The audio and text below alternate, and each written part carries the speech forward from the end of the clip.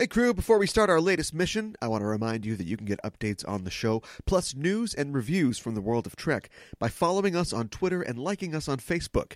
Go to twitter.com/EISTPOD or facebook.com/EISTPod or both and click follow or like to get on board. Plus, be sure to subscribe to the show on iTunes or your media platform of choice. And when you do, give us a review, would you? At the very least, give us a rating, because that's how iTunes and other platforms know we're doing a good job. And people who do good jobs get more exposure, so if you like the show, give us a review or a rating, and it would really help us out.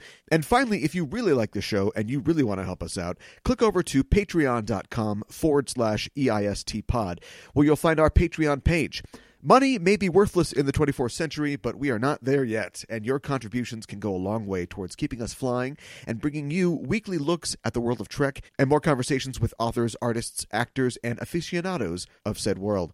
There are many different tiers or ranks at which you can join, and many rewards available up to and including a chance at appearing as a guest on the show yourself. So head to patreon.com/EISTpod to join our ranks today.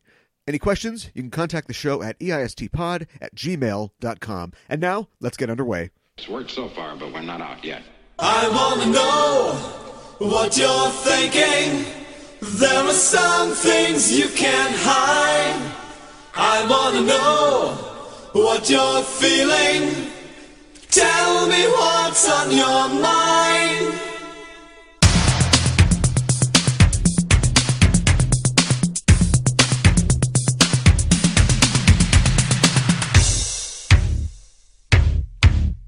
Pure energy. Pure energy. Hailing frequencies open, and welcome to Enterprising Individuals, the Star Trek discussion podcast that boldly goes into excruciating detail about the series, characters, and stories of the Star Trek universe. I'm your host, Caliban, and, oh shoot, I left my agonizer in my other uniform pants, so you can just double agonize me next time? How about that? I'm joined on this episode by Jonathan Lane, one of the authors of the Star Trek reference book, Starship Spotter. He also runs the website Fan Film Factor, which features news and information about Star Trek fan productions, and he's worked for years as a fan consultant for Star Trek licensed products. He's also a regular blog contributor for the Star Trek Exanar fan film site. John, welcome to the show. Well, thank you very much. It's good to be here. Permission to come aboard granted. Today we'll be talking about Mirror Mirror, the fourth episode of the second season of Star Trek, the original series. It's an episode everyone knows, if not by name, then at least that one where Spock has a beard. And it's inspired many similar concepts in other shows, and more to the point, has inspired many fan films and fan creations, something we'll be talking about a little later in the show. John, clearly you're a fan of this episode, but can you elaborate on why you chose Mirror Mirror to discuss on the show today? Well, actually, I just happened to have been watching it with my son. He's 6 years old, and every night when I exercise, I watch another episode of Star Trek with him. We just basically have gone through TOS. We're on our second trip through TOS now, and we just happened to have just done Mirror Mirror, which I thought was a great episode anyway. He really liked it, and I said, well, it's fresh in my mind. Let's do it. Sure. And you said that he's 6, right? So, and this is his second time through the show. Yeah, well, when he first started doing Star Trek with me, he was, I think, probably about 5, maybe 4.5 or 5 years old. And, Sure. You know, he was just starting to get them. And by the time we got through it, I was like, do I head into, like, the movies and Next Gen? Or, Right. you know, do I do TNG or TOS one more time? Like, let's do it one more time. Let's do what I did when I was a kid, and you know, watch them over and over and over again until I memorize them. And so anyway, it's amazing because now that he's 6, he just we're getting so into it. Now, he's seen the original series. How's he doing on the other shows? Has he seen any Next Generation, anything like that? No, the only thing he knows about Next Generation is that I have, you know, all the ship models and everything here, and I've got a little Worf action figure. He really doesn't know who Worf is. He just knows they like to play with him. Okay. And anyway, yeah, so it's all of that stuff. You know, he's seen the other Enterprises. You know, he knows that there's more than just one Enterprise up on the shelf.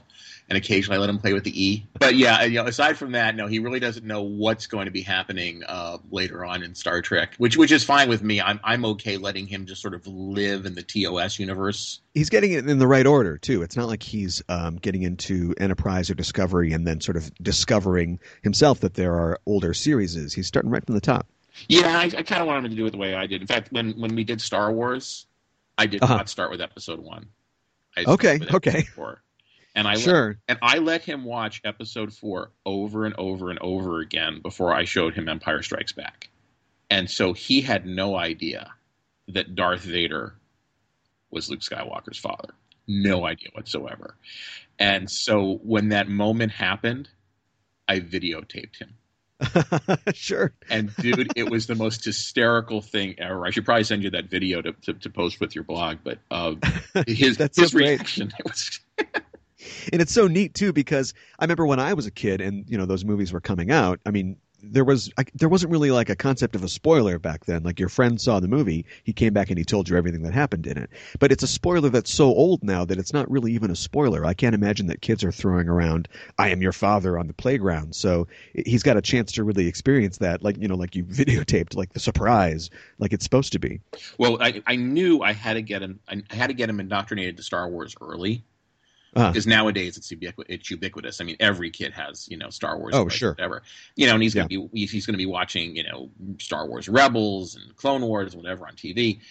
And so he was 4.5 when I made the decision. Okay, I've got to prepare him for Star Wars. Mm-hmm. And I wasn't sure how to do that at the age of 4.5 because he's 4.5.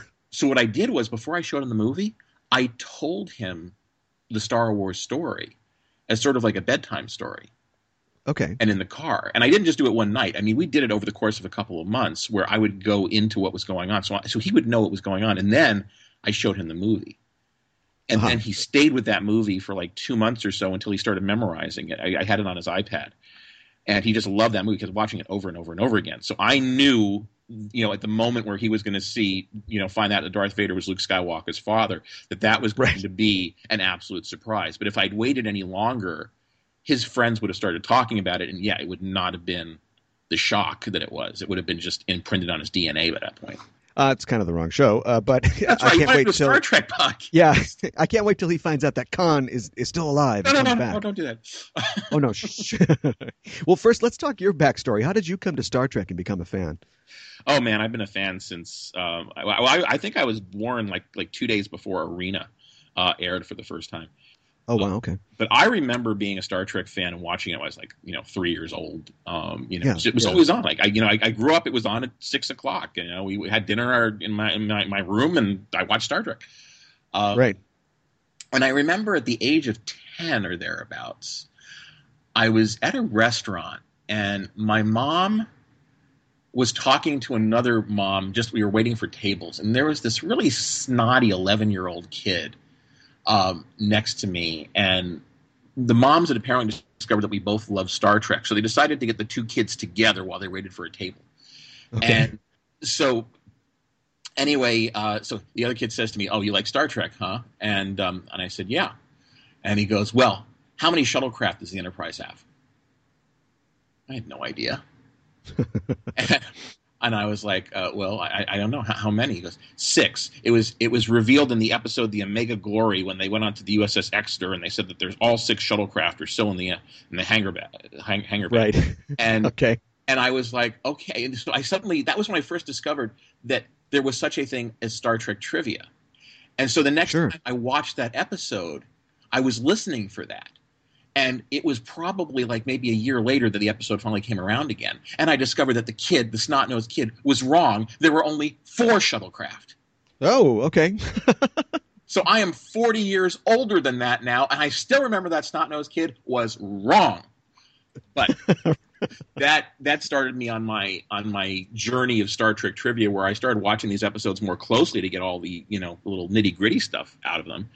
And ultimately, that Star Trek trivia helped me in the mid-1990s when I was hired by Viacom Consumer Products to be a Star Trek fan consultant. I basically was the trivia guy that the people in licensing went to say, okay, would Andorians do this? Right, right. And I literally got paid $20 an hour to say, no, Andorians would not do that, but Tellarites would. Right. I mean, can you imagine getting paid $20 an hour to say, you know what, this is more of a line that Deanna Troi should say than Dr. Crusher. Right. Because I started off with the Star Trek video games, then the CD-ROM licensing, and then Okay, sure. And then I did the menu for Quark's Bar and Restaurant, and I worked with museum guys and game and CD-ROM game developers and digital trading cards. So all this stuff, and then I eventually wrote Starship Spotter, which was kind of handing me something the last minute. Their author had flaked out on them, and they had like 23 days left to finish Starship Spotter, and it wasn't even started yet. Oh wow! So I and Alex Rosenzweig, I just basically grabbed Alex, who basically memorizes NCC numbers. That's if you think I know Star Trek trivia, his amazing. And I said, right. Alex, I said we have got 23 days to write the book of our dreams. Right. And we did. And so Starship Spotter's out there. So if you read that, if you want to actually get Starship Spotter, the good stuff is the stuff we wrote. Then just understand that 23 days. You were doing this at a time too when there was no real internet like to go to, like it had to be in your head. Nowadays there's things like Memory Alpha, and it's all sort of crowdsourced, and people can reference certain articles and sources of information. But you were the Memory Alpha of the day. Yeah. I mean, we had things to go by. We had like tech manuals. Yeah. I remember once Alex and I were on the phone with John Van Sitters now he's at CBS Licensing, and we were discussing literally for about 20 minutes whether the Enterprise D was 642 meters long or 642.5 meters long. Wow. 20 minutes on the phone with Van Sitters trying to figure this one out. Over a half meter, a half meter, because there was one official thing that had it at 642, and another official thing that had it at 642.5.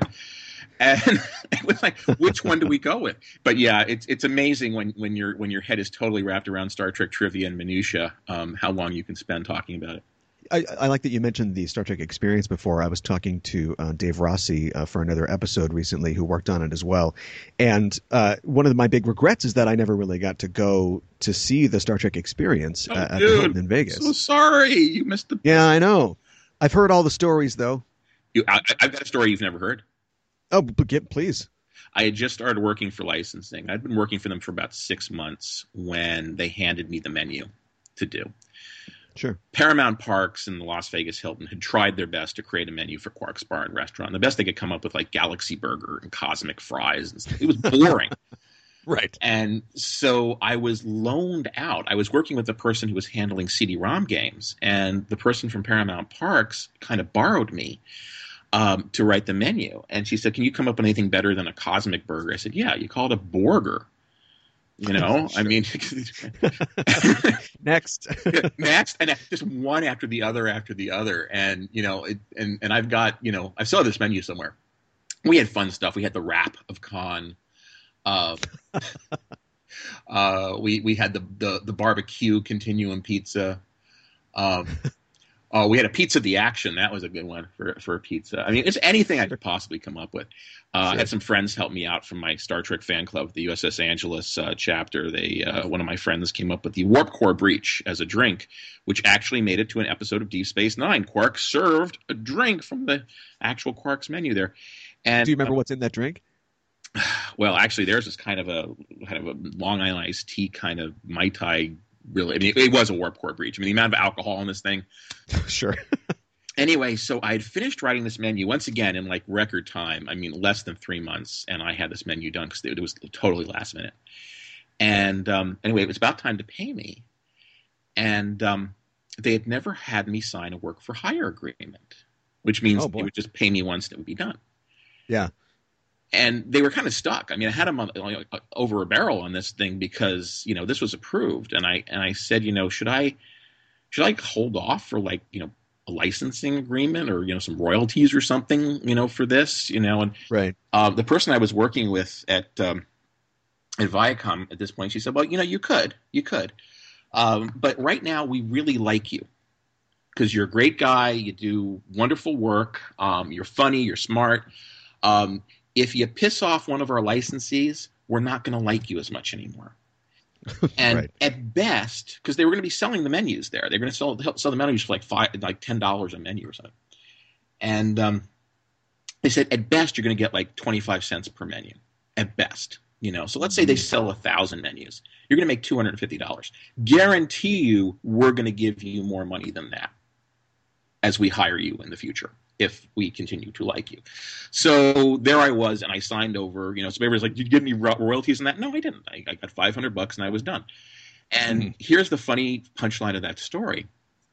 In the first year, while they were still actually selling those menus, they sold, I think, like 70 menus. That was the amount they actually sold. Sure. 10,000 of them were stolen. Oh, no. People just kept taking them from the tables, Just right. So it's like, yeah, I made the right choice there. And after you gave them the Geordie egg roll, and after all that, they did that to you. Well, I wanted to ask you, too, about your involvement with fanfilmfactor.com. Can you talk about that? I was actually in an early fan film, although fan films trace back about 50 years. Fan films actually were produced back when Star Trek was still in first run. It was basically parents just videotaping their kids in the living room wearing their Star Trek pajamas. Yeah. But back in 1999, I was in the voyages of the USS Angelus with my fellow crew members of the Angelus here in Los Angeles. And then later on, I was part of Hidden Frontier. Rob Caves did a 7-year, actually ultimately a 10-year Star Trek fan film that had spin-offs and 70 episodes. So I was in a few of those, and I was a production assistant in others. And so I sort of knew about fan films. Sure. And I watched a few along the way. And I just watched more and more, and they got better and better and better. And then in 2014, I became an AXA nerd. Sure. I actually coined the term AXA nerd. But I fell in love with that. I got so excited with all these crowdfunding things, and all the fan films were just becoming so amazing. And it wasn't just Axanar that was funding. I mean, it was Star Trek Renegades and Star Trek New Voyages and Star Trek Continues and Star Trek Farragut, and all these wonderful fan films were coming out, and they looked really, really, really, really good. Yeah. But I became really a groupie for Axanar. I mean, I was a stalker first, and then I was a volunteer. And the closer I got to Axanar, the more involved I got. And Alec Peters, who was running Axanar, eventually asked a bunch of the more prolific volunteers if they wanted to write regular blogs. And there are about maybe 7 or 8 of us who stepped forward, and they said, okay, what do you want to write about? And I said, well, what about fan films?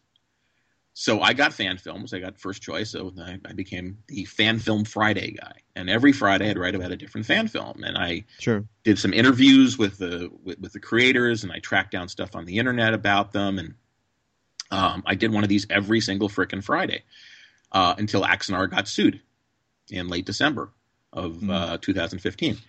And then what started happening, I was still doing the Fan Film Fridays, but some of the creators didn't want to be on the Axanar website. They were afraid that they were going to get sued as well. Oh, by connection, sure. By connection.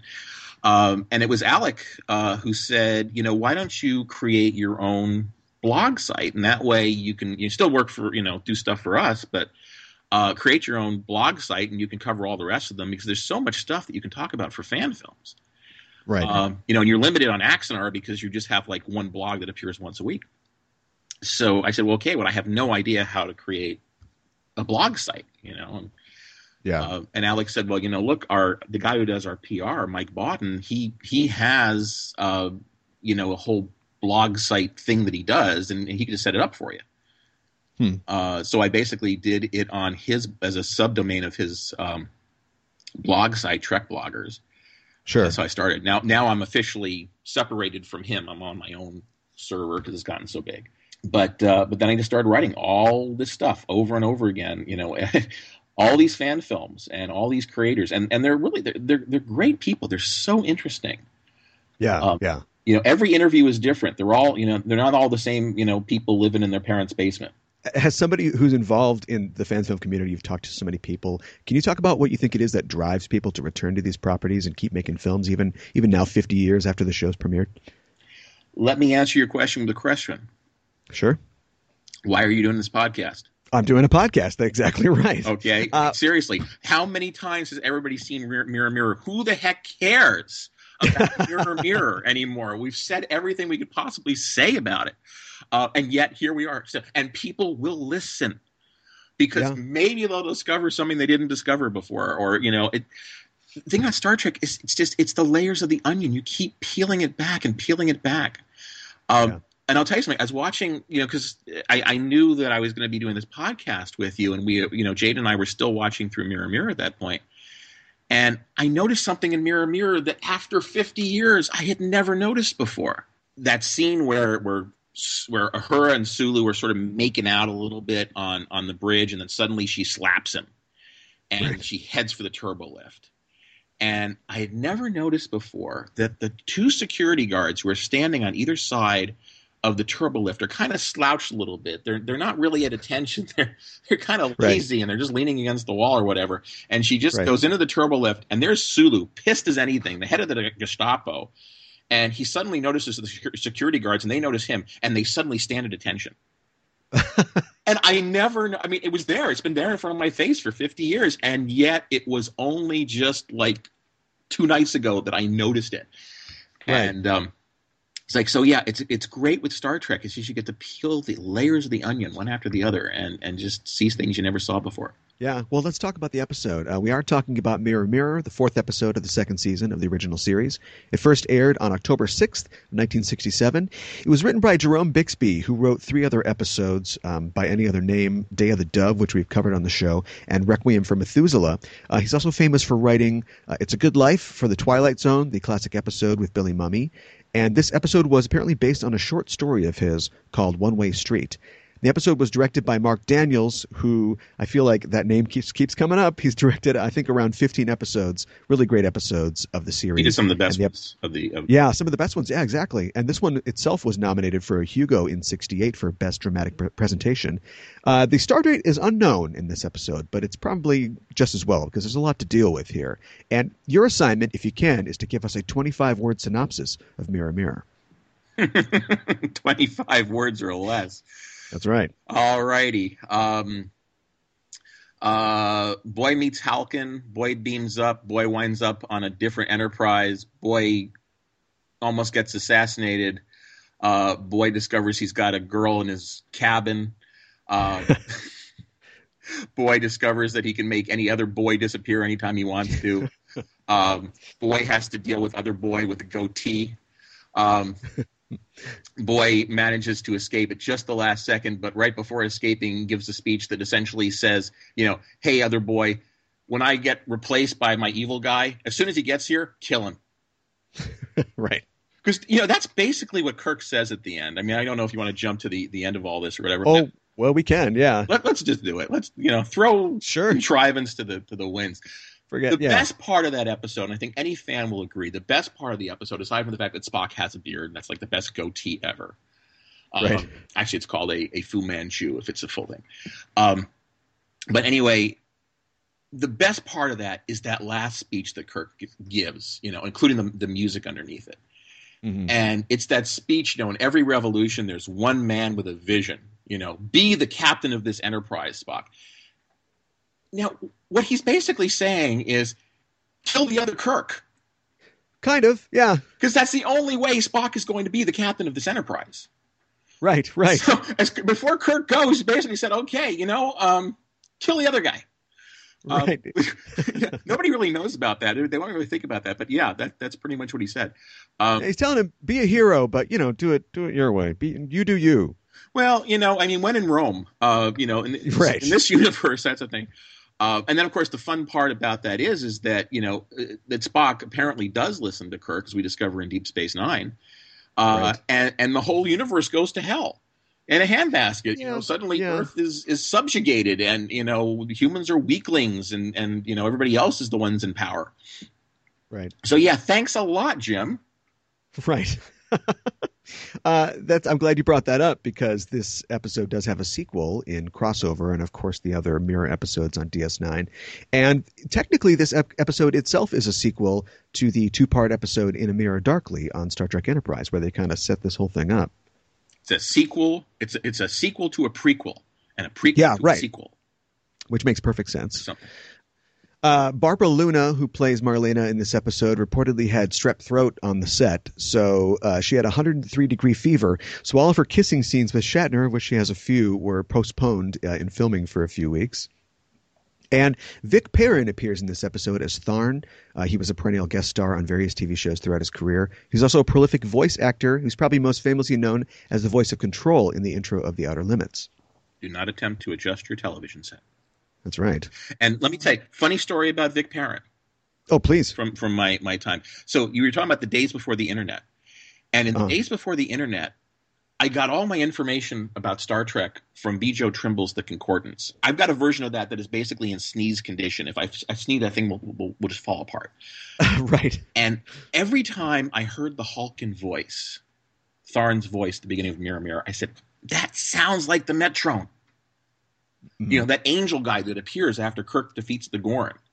Right. Except that he's not listed in the credits there because he was only a voiceover. There was a different actor standing there. And back in those days, if you did a voiceover, nobody cared. Yeah. Even in the first Star Wars movie back in 1977, James Earl Jones was not listed in the credits. No, right. Go look that up. It's true. They added him later.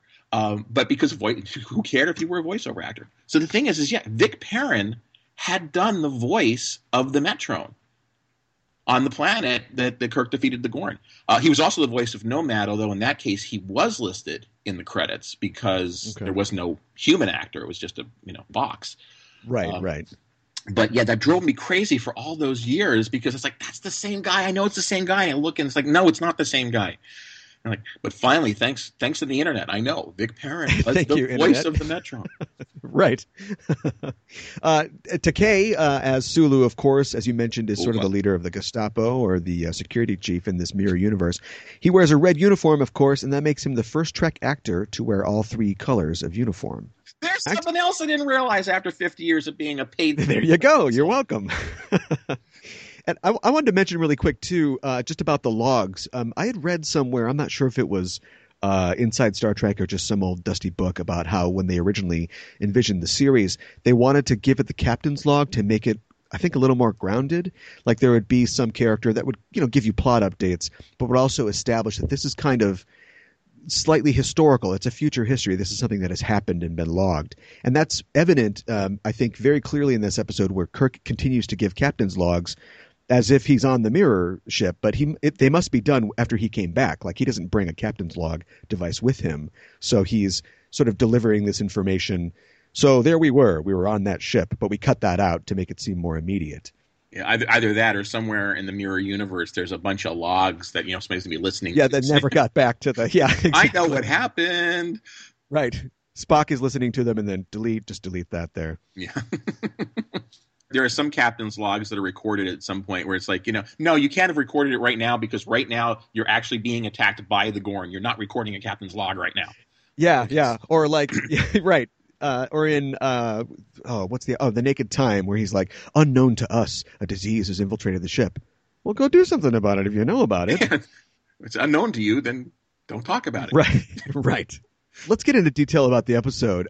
It's easily one of the most memorable episodes of the original series, and it's been copied and homaged countless times in pop culture and genre fiction. I mean, even to the point there's a band called Spock's Beard. Like they're just supposed to expect that people know what that is. And I was thinking about this. I was looking into the history of having sort of doppelgangers or evil twins in fiction, and it doesn't really seem to even appear until rather recently. Victorian literature, it starts to pop up. There's a Poe story or a Dostoevsky novel about having a sort of dark side. Why do you think that this resonates so well with modern audiences, even after this is aired so long ago?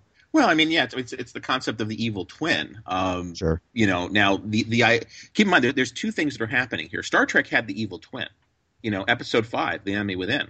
Enemy Within, exactly. There's an evil Kirk right there. So the idea, and of course Jekyll and Hyde, Bruce Banner and the Hulk. Right. Granted, in that case, it's a very big alter ego. Right. But yeah, this stuff goes on quite frequently. But here, it wasn't just an alter ego of a single character. It was an alter ego of an entire universe. Yes. And that was what made it so interesting. It wasn't just that we were seeing an evil Captain Kirk. We were seeing an evil everybody. and the fact that everything could be cast in that different light. I noticed that there's a lot of convergent evolution, I think, in the two universes, because you'd have to imagine. Let's take another episode like yesterday's Enterprise of the Next Generation, where one event sort of changes things. And so you've got some of the same crew members, but of course Worf is not going to be there and other things. Why do you think that, or do you have a theory as to why everything is relatively similar? Sulu, Chekhov, they're all there on board still. There's a few differences, but how could they, if everything's different there, how could everybody end up on the same ship and everything is sort of the same? They're just mean. All right, I'm going to give you two answers. Sure. The first one is just repeat to yourself, it's just a show, I should really just relax. Of course, yes.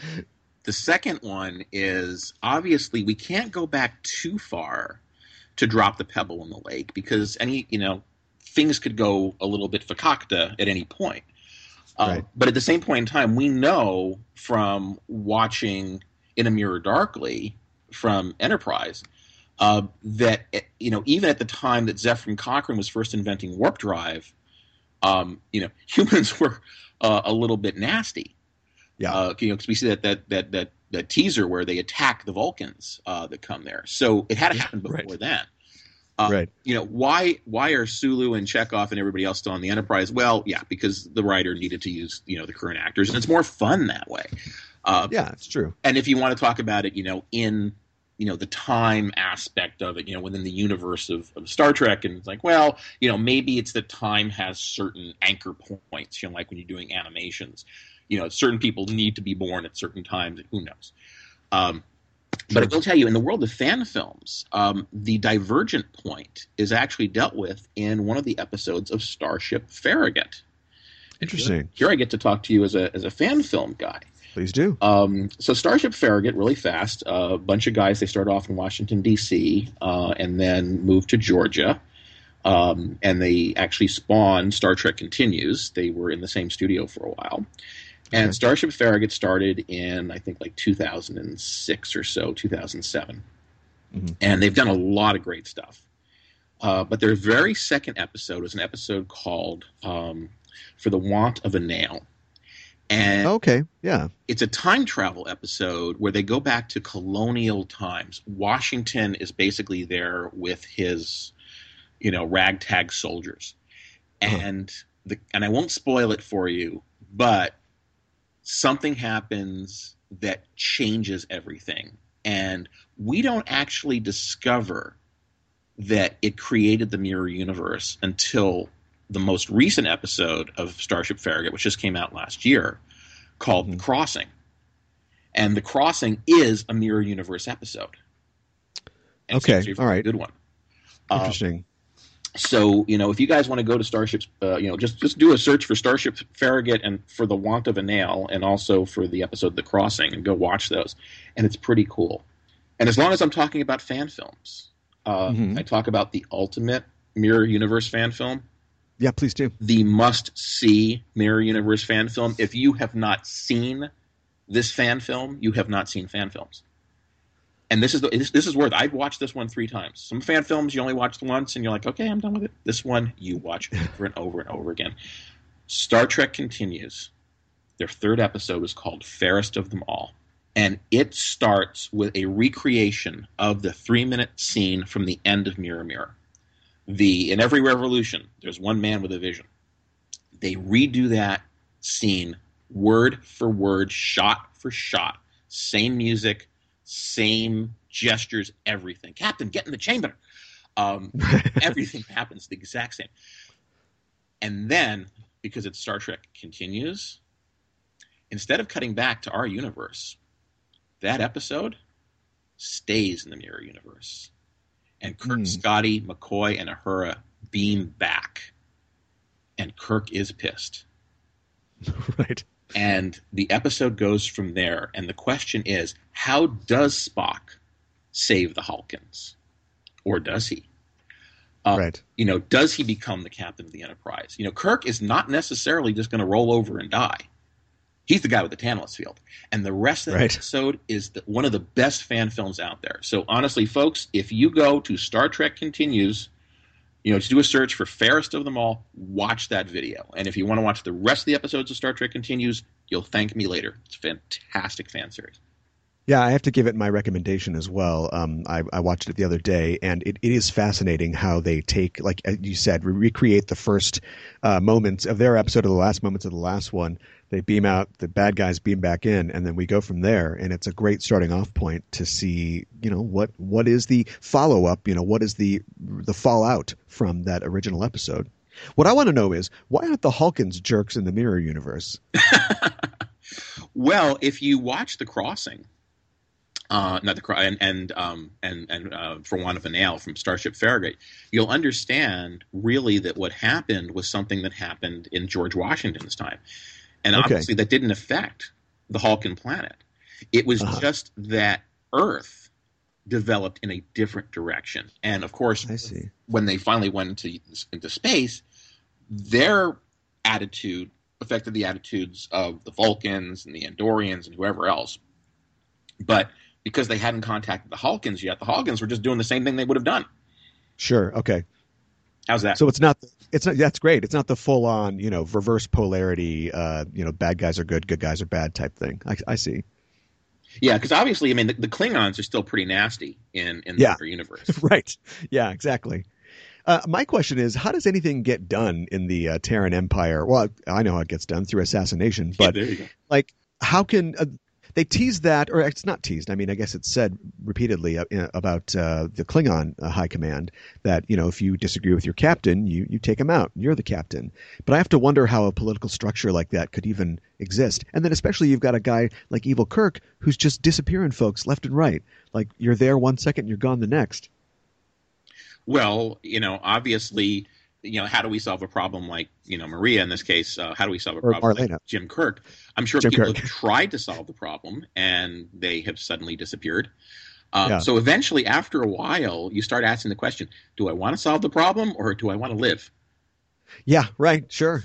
I'm surprised that Jim Kirk isn't already farther ahead then.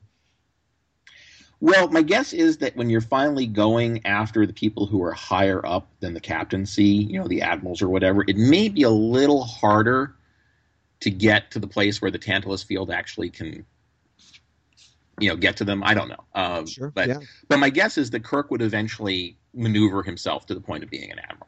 And it's good to see alien technology actually implemented by Starfleet people, because I feel like every week on the show, they figure out whatever the problem is. They've met a new alien race and they talk about the cultural and technological exchange. And then we never see any of that technology get integrated into Starfleet in any way. So in this universe, they meet an alien race, take them out, take their technology, and then we just go from there. So maybe the Terran High Command has some kind of defense against the Tantalus field, or they have their own things they're kind of working on. Yeah, a lot of possibilities. Answering your question again, why do we keep talking about Star Trek? Because we keep talking about Star Trek. It's just always interesting. What else can you think about? Do you think alternate universes like this are possible? Is there a Jonathan Lane with a beard out there somewhere? Actually, there used to be. I used to have one of those. Oh, okay. So, but then you were not switched. Look nearly as good. But here's the thing. With Star Trek, we have to assume now that there is a Kelvin verse, as much as I hate to admit it. That's true. Because Spock went back in time and he changed everything, or Nero did. So it's there. It's there in Star Trek. Is it here for us? There's somebody that said every decision you make can create another alternate universe, in which case there are so many alternate universes because every decision everybody makes during their entire life going back for the entire time of making decisions, suddenly there's all these universes. I can't imagine there's that much space in space. Well, if space is infinite, according to the many worlds hypothesis, then I guess it would be possible. Yeah, it's but you really need an entire new universe? Yeah, right. And at some point, I guess it becomes narratively kind of uninteresting. For example, I've got a glass of water right here next to me. I'm about to take a sip of this water. Oh, wait, I didn't take a sip of the water. I just put it down. Now, somewhere Terran Empire. There's an entire new universe was created where somebody actually took the sip of the water. There's a Jonathan there that actually drank the water. I'm going to drink the water now. Now there's 3 universes. I don't feel any different. I don't feel any different either. But the multiverse has to create space for all that. You know how big the universe is? It's freaking huge, man. Yeah, it has to be. You're not the only Star Trek fan in your house. As you mentioned before, your son Jayden is a Trek fan, and I got the chance to talk to him earlier in the week, and we had a great talk about Star Trek, and we're going to go to it right now. Well, my real dream is to be in a Star Wars podcast. Really? This interview's over. It's not over. No, it's not over. Oh, well, we can't get you a Star Wars podcast right now. You got to do Star Trek. Do you at least like Star Trek enough to be able to do a Star Trek podcast as opposed to a Star Wars podcast? Yes. You're a professional. You can do this. So, Jayden, how old are you? 6 1/4. How many more months until you're 7? 8 more months. 8 more months until I'm 7. That's not too far.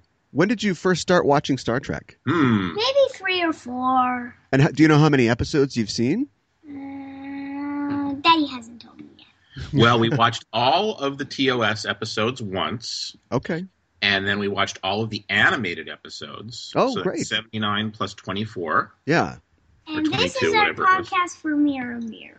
That's right. Yes, that's We're right. talking about Mirror Mirror. That's right. So in Mirror Mirror, Captain Kirk and McCoy and Uhura and Scotty, they get transported to a ship. Yeah, this is kind of like a bottle. It's A bottle episode? it's kind of like a bottle. It's almost a bottle. Uh-huh. You know that little scene at the first part where they're down at the planet? Right. They're talking to the people in the old-timey clothes. So that was what? That was the only scene that didn't take place on the... Starship Enterprise. And when they tried to beam up, they went to a parallel universe. Right. And everybody is like evil there, including Mr. Spock. Yeah, he has a beard. Yeah, that's right. Did you like it? And the rank up is assassination. Yeah. It's getting promoted and is that rough there. Captain Kirk must have survived lots of assassinations because he's still captain. That's true. And we find out later in the episode that he's got a special device that helps him get rid of his enemies. Oh, yeah. Yeah, we found about the agonizer and the agony booth. Yeah. Those are on the good Enterprise. No, those are. I don't think the Good Enterprise has those. Can you imagine if you woke up one day and you and your dad were in a world that was just like ours, except everybody was evil? What do you think you'd do if that happened? If I was on the Starship Enterprise, I would get a spaceship for my dad and for me, and I would grab somebody and throw them out the Starship Enterprise window. Oh, Okay. throw it out the window? If they were bad! Oh, if they were bad. Well, what if everybody's bad? You don't have enough windows to do that. There's 430 people on that ship, and there's only like about, 24 windows. And Daddy, What? all of the space air would kill all of them. All the space air? Yeah, There's no air in space. I know. Oh, okay. That Just would the lack kill of air, yeah. because they wouldn't have space suits on. Oh, what would happen when they got into space? Okay, they would die. So you'd start working on your promotion right away then. Yeah. So were you there? You'd be throwing everybody out because once everybody else was off the ship, you as the youngest cadet would then be the captain, and you'd be able to give orders to everybody except that there wouldn't be anybody left to give orders. No, I would okay. give orders to you. You would be still alive. Oh, okay. Oh, lucky you. Don't I outrank you? Not in this world. When I'm in first grade, that means I can rank up to engineer. Oh, and when Okay, all right. I rank up to lieutenant. And when Lieutenant. Yeah. He's got his whole career planned out. when I move up to third grade, I'm the captain. Oh, okay. Okay, all right. They just get younger and younger. They really do. I mean, I seen the reboot, and Chris Pine was pretty younger. That's true, yeah. Is there, so. So, Jayden, one of the things about the evil Enterprise is that everybody seems to be fighting with each other, which is different than the regular Enterprise, the good one, because everybody works together. If the evil Enterprise had to fight the good one, who do you think could win? The bad one. Oh, really? Now, why do you think that? Because they are evil, and the good Enterprise figures stuff out by talking. That's true, yeah. But the good Enterprise is pretty tough, though. They can handle their own and some scraps. Well, if I was on the good Enterprise and I had to defeat the bad Enterprise, I would stun phasers to their highest, all of the phasers to their highest rank so I could destroy it. So you just get right in there. Just Yeah. shoot first and ask questions later? No, I I wouldn't do that. I would have to destroy it. I would know that they would destroy me. Oh. So I would destroy Self-defense. them with all my phasers at full stunt. Sure. Full stunt. Okay. Yeah, that would potentially. What about photon torpedoes? Would you launch them too? Yes, I would launch every single phaser Fire everything. Shoot it all. at full stunt. At full stunt. Okay, you guys heard that. Full stunt, everybody. If it's full stunt, the order's given.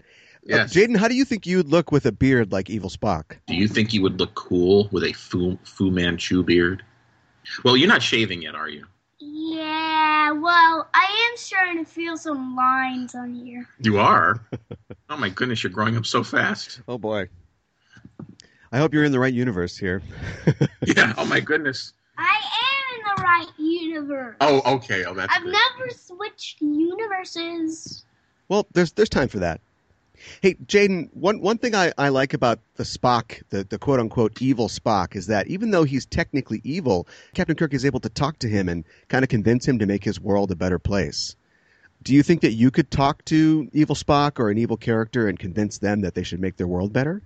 Could you turn them back to the light side of the Force? There you go. There's your Star Wars podcast. Yeah. Yes, that's not fully a Star Wars podcast. Oh, Don't okay. try to sneak that in here. Oh, okay. I know there's good in you, Father. Mr. Spock. I really like Spock. I think he's probably my favorite Star Trek character. Who's your favorite Star Trek character?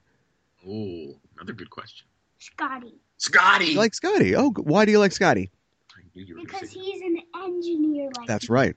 that. Yeah, Jayden is an awesome engineer. What do you like to build more than anything else in the world? Legos. Absolutely. Uh-huh. This kid is a Lego master. That's a pretty good start for an engineer. You know, Jayden, Star Trek the original series is a pretty old show at this point. You know, it was on before I was born. It was probably on before your dad was born, too. Not quite. I'm about to turn 50, dude. Oh, okay. All right. Cut that out. Next week. Have you seen any of the newer Star Trek shows, like The Next Generation? He has not seen any of the newer shows yet, but we did go to see a movie this summer. Do you remember what that movie was? Rogue One. No, that wasn't a movie. That was this winter. During the summer. It was the first time you ever told me you wanted to see a movie twice. You said you... Star Trek Beyond. Ooh, That's Star Trek right. Beyond. And what'd I you think? saw it 2 times. He Oh, did. you must have liked it. See Rogue One 2 times. What was your favorite part about Star Trek Beyond? When Starfleet won. Oh, when Starfleet won. Okay, good. In fact, he actually cheered the first time he saw it when that happened. He actually said at the top of his voice, "Yay, Starfleet won!" And everybody looked at me. They did. I got another question for you, Jayden. Do you have a favorite episode of the show? Did you like the one with the hairy salt monster? Did you like the one with the white rabbit? Definitely not the one with this hairy salt monster. That one was definitely a little scary for me. That was scary. Now, I remember when we were watching the episode with Finnegan. Now, Finnegan was one that was always playing tricks on Captain Kirk, remember? Yeah. And you came up with the solution. You knew exactly what was going on when we got to the halfway point of that episode, and you said, "Daddy, I know who's playing tricks on everybody." You said it's Finnegan, and he was the one who put on the rabbit costume. Oh, yeah. So Jade had that episode figured out halfway through. He said Finnegan's in behind everything, and he put on the rabbit costume to trick Captain Kirk into coming down to the planet. I see. You've seen so many of these episodes. You're starting to kind of figure them out. Jayden, I guess I can level with you a little bit. Do you want to tell me who your favorite Star Wars character is? Oh, okay. We've now turned this into a podcast for Star Wars. You get to talk about Star Wars and your favorite Star Wars character. Yes! You're going to say, I knew it. It's Luke Skywalker. Luke Skywalker. Yeah, I sort of knew that. Well, I want to thank you for talking with me about Star Trek today, Jayden. Yeah, but the Star Wars podcast just started. Yeah, I will. I'll definitely have you back on when I have a Star Wars podcast. Would you like that? What do you think I'm going to say? What do I think you're going to say? I think you're going to say, no, I would never do a Star Wars podcast. I am going to do a Star Wars podcast. Well, Jayden, thank you very much for joining us today. I think I'm going to finish up with Aaron and talk a little bit more about Mirror Mirror. And you can talk about when you're done with that, can you talk about a Star Wars podcast? Maybe. Just please do it for your son. Thanks, Jayden. So thanks for connecting me with Jayden. We had a really good talk. I do have to get to work on that Star Wars podcast now. There's a hunger for it. Yeah, he is so ready for the Star Wars podcast. What do you think about the new Trek films? Just curious. You had mentioned them before. Yeah, I have kind of mixed feelings about that. I appreciate the fact that J.J. Abrams saved the franchise. I mean, a lot of people say, well, Star Trek wasn't dying. Yeah, Star Trek was dying. I'm sorry. I was there picketing in front of Paramount in 2005 trying to, don't cancel Enterprise. Right. Yeah, they canceled Enterprise anyway. Fans were not able to keep Star Trek going. They just weren't. When Star Trek Nemesis came out, I think it was 2002 in December, it was not the number one movie during the week it was released. It was the number 2 movie. Do you want to know what the number 1 movie in America was? What was it? Made in America, or Made in Manhattan. Okay. It was Great. Jennifer Lopez chick flick scored over Star Trek Nemesis. By that point, you knew time was running out for Star Trek. We were already in Enterprise territory. Voyager had just gone off the air. And, it was just one of those things where, say what you want about J.J. Abrams, he revitalized the franchise. Unfortunately, he revitalized Star Trek by turning it into Star Wars. And so we have this red scorpion and an ice planet taking his case in Captain Kirk. Seriously, I don't think people are going to see Star Trek, the new reboot series, and decide I'm going to become an engineer or I'm going to become a scientist or a doctor because they're seeing, Carl Urban playing McCoy, or Scotty is not going to inspire somebody to be an engineer. They might want to be a motocross racer, though. Yeah, motocrosser. Kirk was definitely going to inspire people to go dirt biking. Right. But yeah, so that's where my heart sort of sinks a little bit with Star Trek, in that it's just not going to have the same impact on the next generation. Sure. which is why I am enjoying so much that. When Jayden said he wanted to be Scotty, I had no idea he was. I sort of knew he was going to say that, but I've never asked him that question before. But when I was younger, I wanted to be Spock. Mm-hmm. I was like total scientist guy, and I have a friend who became a nurse because of Dr. McCoy, and we were the generation of children inspired by that. The NASA scientists and the JPL scientists out there who, watched Spock and McCoy and Uhura and Sulu and all of them and just said, I want to do that too. I want to help make that a reality. And I don't think J.J. Abrams is inspiring anything other than stunt people. Yeah, I don't think that he's really thinking about that. It's not necessarily his job, but I do agree with you. They hopefully will have a chance to be inspired in a similar way with the premiere of Star Trek Discovery this year. Yeah, we hope. Now, you know what? Here's the thing. I mean, at least it's new Star Trek. Right. And it may screw things up entirely. They've got new uniforms that don't match the uniforms from the Cage, even though they're taking place in the same time period as that. And people are going to complain about it. So Trekkies are always going to complain about something, dude. Oh, definitely. But I'm one of the people who's probably going to subscribe. I know a lot of people are planning to boycott it. I have a Facebook group called Small Access for anybody who wants to try to protest the fan film guidelines by watching in groups. So it's not a boycott. You basically just get 6 of your friends together. I see what you mean. Okay, yeah. One person, pays for the subscription. You all go over to their house, and everybody else pays for the pizza. I mean, it's not like you're selling tickets or anything. It's like, we'll treat you for pizza. You have viewing parties. It's fun. But what you do is you turn 6 subscriptions at $6 a month into 1 subscription at $6 a month. Mm-hmm. So this was my way of protesting the fan film guidelines, not to say to eliminate them, but to please let's revisit and revise, not repeal and replace, but just revise them a little bit. So if you want more information on that, you can go to Facebook and just type in Project Small Access, which is a play on all access. Right. But I'm not telling anybody to boycott the show, and I am most likely going to find my own little collective of fans to watch it as well. And I may be the one who pays the subscription. We'll see. But yeah, I'm curious to see what they do with it, and I wish them the best of luck. And please don't screw it up. Yeah, please don't. And hopefully Paramount and CBS will get the message, their model that you're trying to send there. Question for you. You mentioned Spock previously. He is also probably my favorite character, and I think he does a great job in this episode in both universes. I love the fact that he pretty much figures out immediately, our Spock, that the evil counterparts are not who they seem to be, and just chucks them in the brig, and then that's where they are. It would be a little rough to have sort of, I think in this modern day and age, if we did this episode today with TNG or Enterprise or something else, you would definitely have two running stories where we're looking at one universe, we're flashing back to the other one, but maybe that was a little more too complicated for 60s TV. But I like that the result of that is, yeah, of course, Spock figures it out right away, just throws him in the brig, and then they're yelling at him, and he's like, oh, this is fascinating. Well, that saved them a lot of trouble, because the thing is that they told a really good story in the Mirror Universe, and that story was the perfect length. It wasn't really. There are a couple of places where it went a little bit more slowly, but for the most part, it did everything it needed to do, and that was the fun place to be. And the evil Kirk being on the good Enterprise, that can almost happen anytime. In fact, if anything, that already happened. That happened in The Enemy Within. In the first season, yeah. Exactly.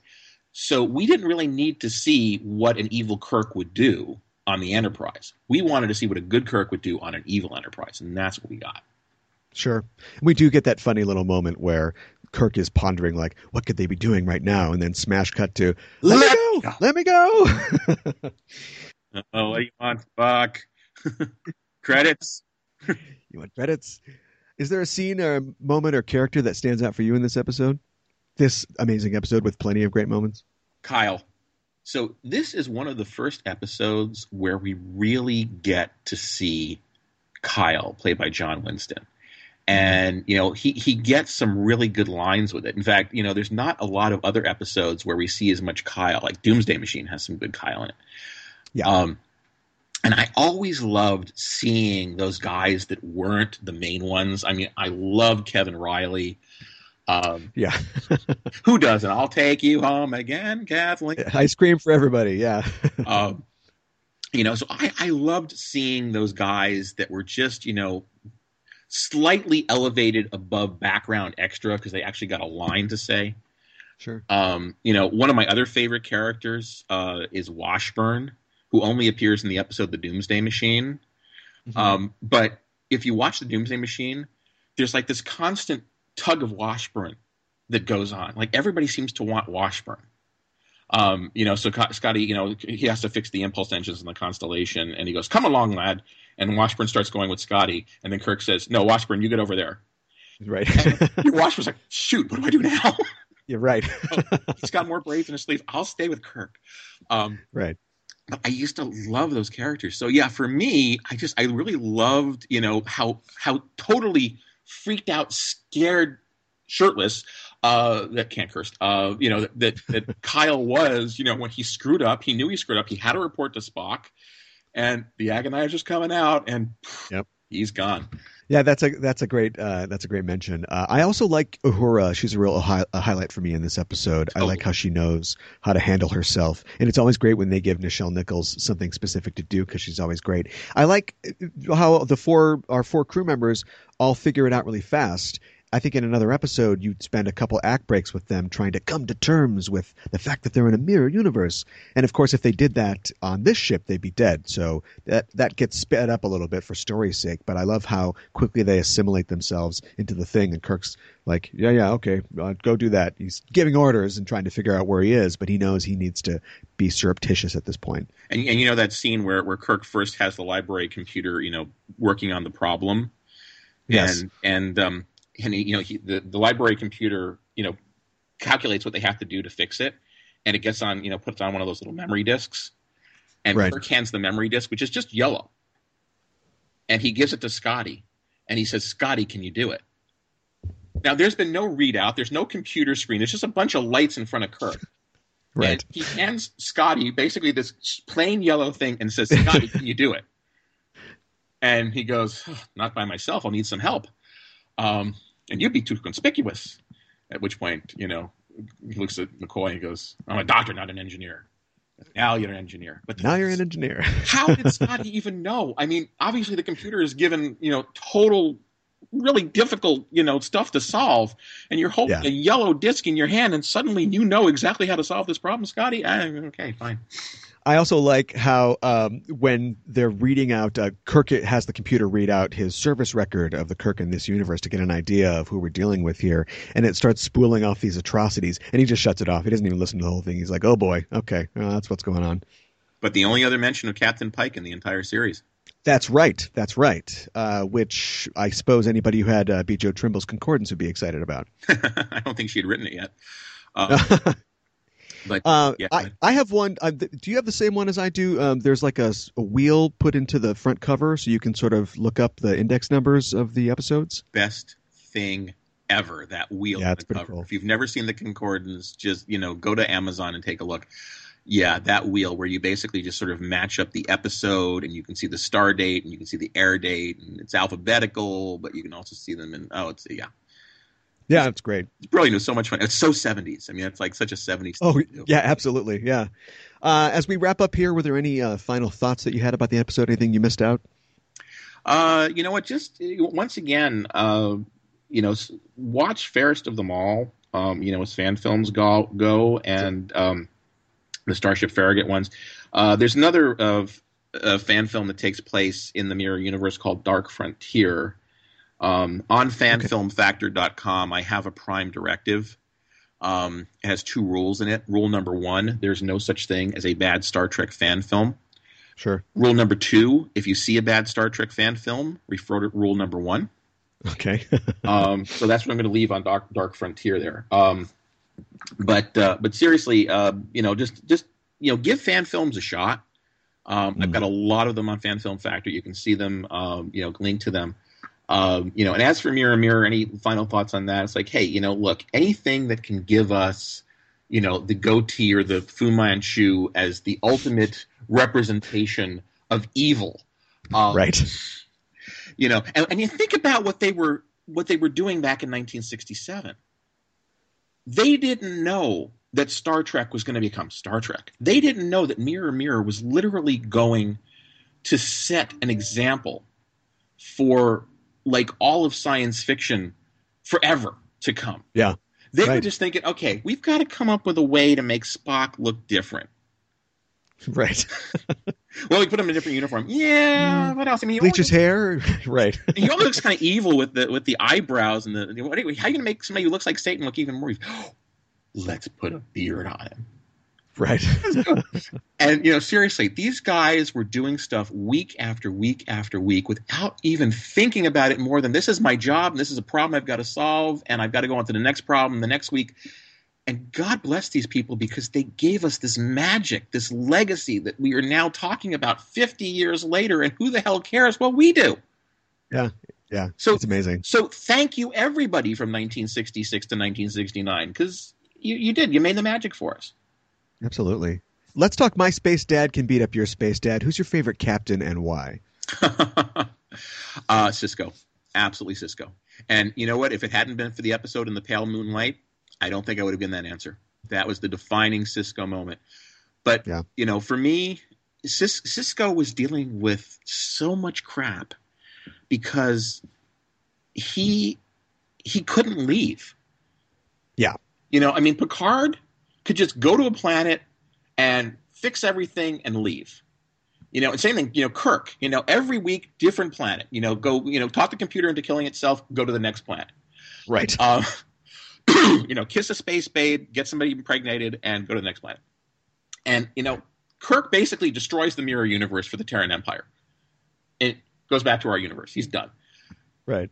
Cisco doesn't have that option. He is stuck on Deep Space Nine. He does something on Bajor, and it's going to come back to bite him in the butt a year later, 2 years later. And that was the great thing about that show, because it did. So anybody who can deal with that much stuff, hey, more power to him. So that's why I like Cisco the most. Yeah, he's kind of forced to grow because he's, like you said, he's forced to face the consequences of these things. I mean, he's just like this depressed widower who gets this crappy assignment out in the middle of nowhere, and then suddenly it's, oh no, by the way, there's this huge wormhole, and also you are a religious figure, and in a couple years, the largest invasion fleet that the Federation's ever seen is going to come through that wormhole. So, step up, you got to grow. Yeah, and he does, and he not only does he grow himself, he grows a beard. This brings us back to that Fu Manchu again. And that is the coolest thing about Cisco, when he finally grows that beard and shaves his head, and Hawk is back. Hawk, I know. If any of my listeners are going to understand that, I have no clue. Who is old enough to understand that reference? Yeah. I'm turning 50 in a week, dude. Oh, well, happy birthday in a week, I guess. Yeah, actually, January 17th. I don't know when this is going to be airing. I may already be 50 by the time this comes out. Probably. Well, at the end of the show, you will receive a commission at the rank of ensign. I know you're a vice admiral in another universe, but at this one, you start at the bottom. What department on the ship do you want to work in? Oh, well, if there's like a department of like eating really bad food, that's where I need to be. The department of ice cream, that would be fantastic. Yeah, sure. There with Riley, yeah. Actually, it's very funny. I've been in the Starfleet, the International Star Trek Fan Organization, which is, by the way, sfi.org. I'm going to give them a free plug there. SFI, sure. StarfleetInternational.org. I have been in this club since 1983. That's how you get to be a vice admiral. And I have served on a number of different chapter starships in my time: the USS Constitution, the USS Avenger, and the USS Angeles most recently. And I've had positions like chief science officer and executive officer and such. And when I was finally on the USS Angeles, I was getting sick and tired of all this pomp and circumstance. Like, okay, I need to create a good, fun position for myself, because by that point, I just want to kind of sit back and watch everybody else do the work. So my official position on board the USS Angeles is chief kibitzer. Nice. So there you go. That is my official job, is to just sit back on the side of the bridge, push a few buttons, and kind of watch everybody else do everything. I think that works perfectly. And write my Fan Film Factor blog. Yeah, of course.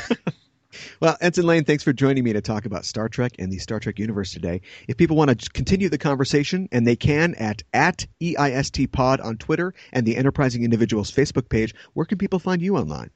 Well, obviously, fanfilmfactor.com. That's the best place to find me. I'm also occasionally a blogger on axonarproductions.com. If you're a fan of Axonar, feel free to go to that website. If you can't stand Axonar, then there's lots of places where you can go to. I won't tell you. By the way, speaking of Axonar, for anybody who's been following the lawsuit on Axonar and who hasn't, they are being sued by CBS and Paramount for copyright infringement. I have been blogging almost nonstop about it, and I've been talking about other fan films at the same time. But if you've been wanting to track that at all, go to Fan Film Factor, and there is a special section for just the Axonar lawsuit blogs. And trust me, there's been like 50 of them. Very light, fun reading. I know that there's been a lot of controversy in the community recently with Paramount last year releasing their Paramount Fan Film Guidelines, which a lot of people found were too restrictive. Yeah, well, I mean, if your fan film is going to be limited to 15 minutes long, I mean, this is an entirely new podcast if you want to have me back at some point, but sure. One of the guidelines was your fan film can't be longer than 15 minutes, which is like saying, okay, your house can't be larger than one room. Can you live in a one-room house? Yes, you can, but you just can't do a lot with it. And it's not like we want to say, okay, well, we can make 2-hour long, fan films, but there's a lot of stops on the bus between 15-minute long and 2 hours long. Yeah. One of the things I would love to convince CBS and Paramount to allow is continuing webisodes. Allow fan films. If it's got to be 15 minutes long, somebody thinks it's actual real Star Trek, fine. Then don't give us a limit of just 2 parts, which it is. Right now, it's like, okay, you can do 15-minute episodes and most 2 parts, no continuing series. Yeah. Allow a continuing series.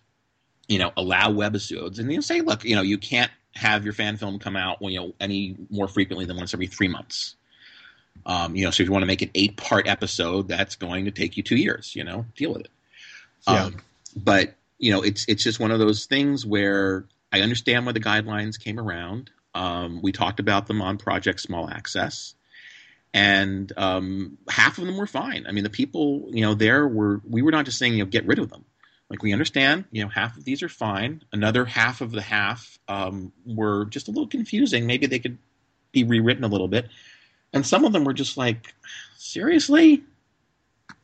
But once again, you can see more discussion on that on Facebook on Project Small Access. But we're still going to try to convince the studios to take another look at them. The studios did say they wanted this to be the beginning of a conversation. John Van Sitter said that on a podcast, and right. Well, yeah, we'd like to have a conversation with them. Unfortunately, there's so many fan filmmakers and so many fans; it's hard to get all of them in one room with John Van Sitters all at one time. Right. So I've sort of been trying to be the funnel for that. We'll have to have you on the show again to talk about it sometime. Well, I'm always here for you. Well, thanks again for joining me on the show. Thank you for having me. And we are signing off until the next mission. Hailing frequencies closed.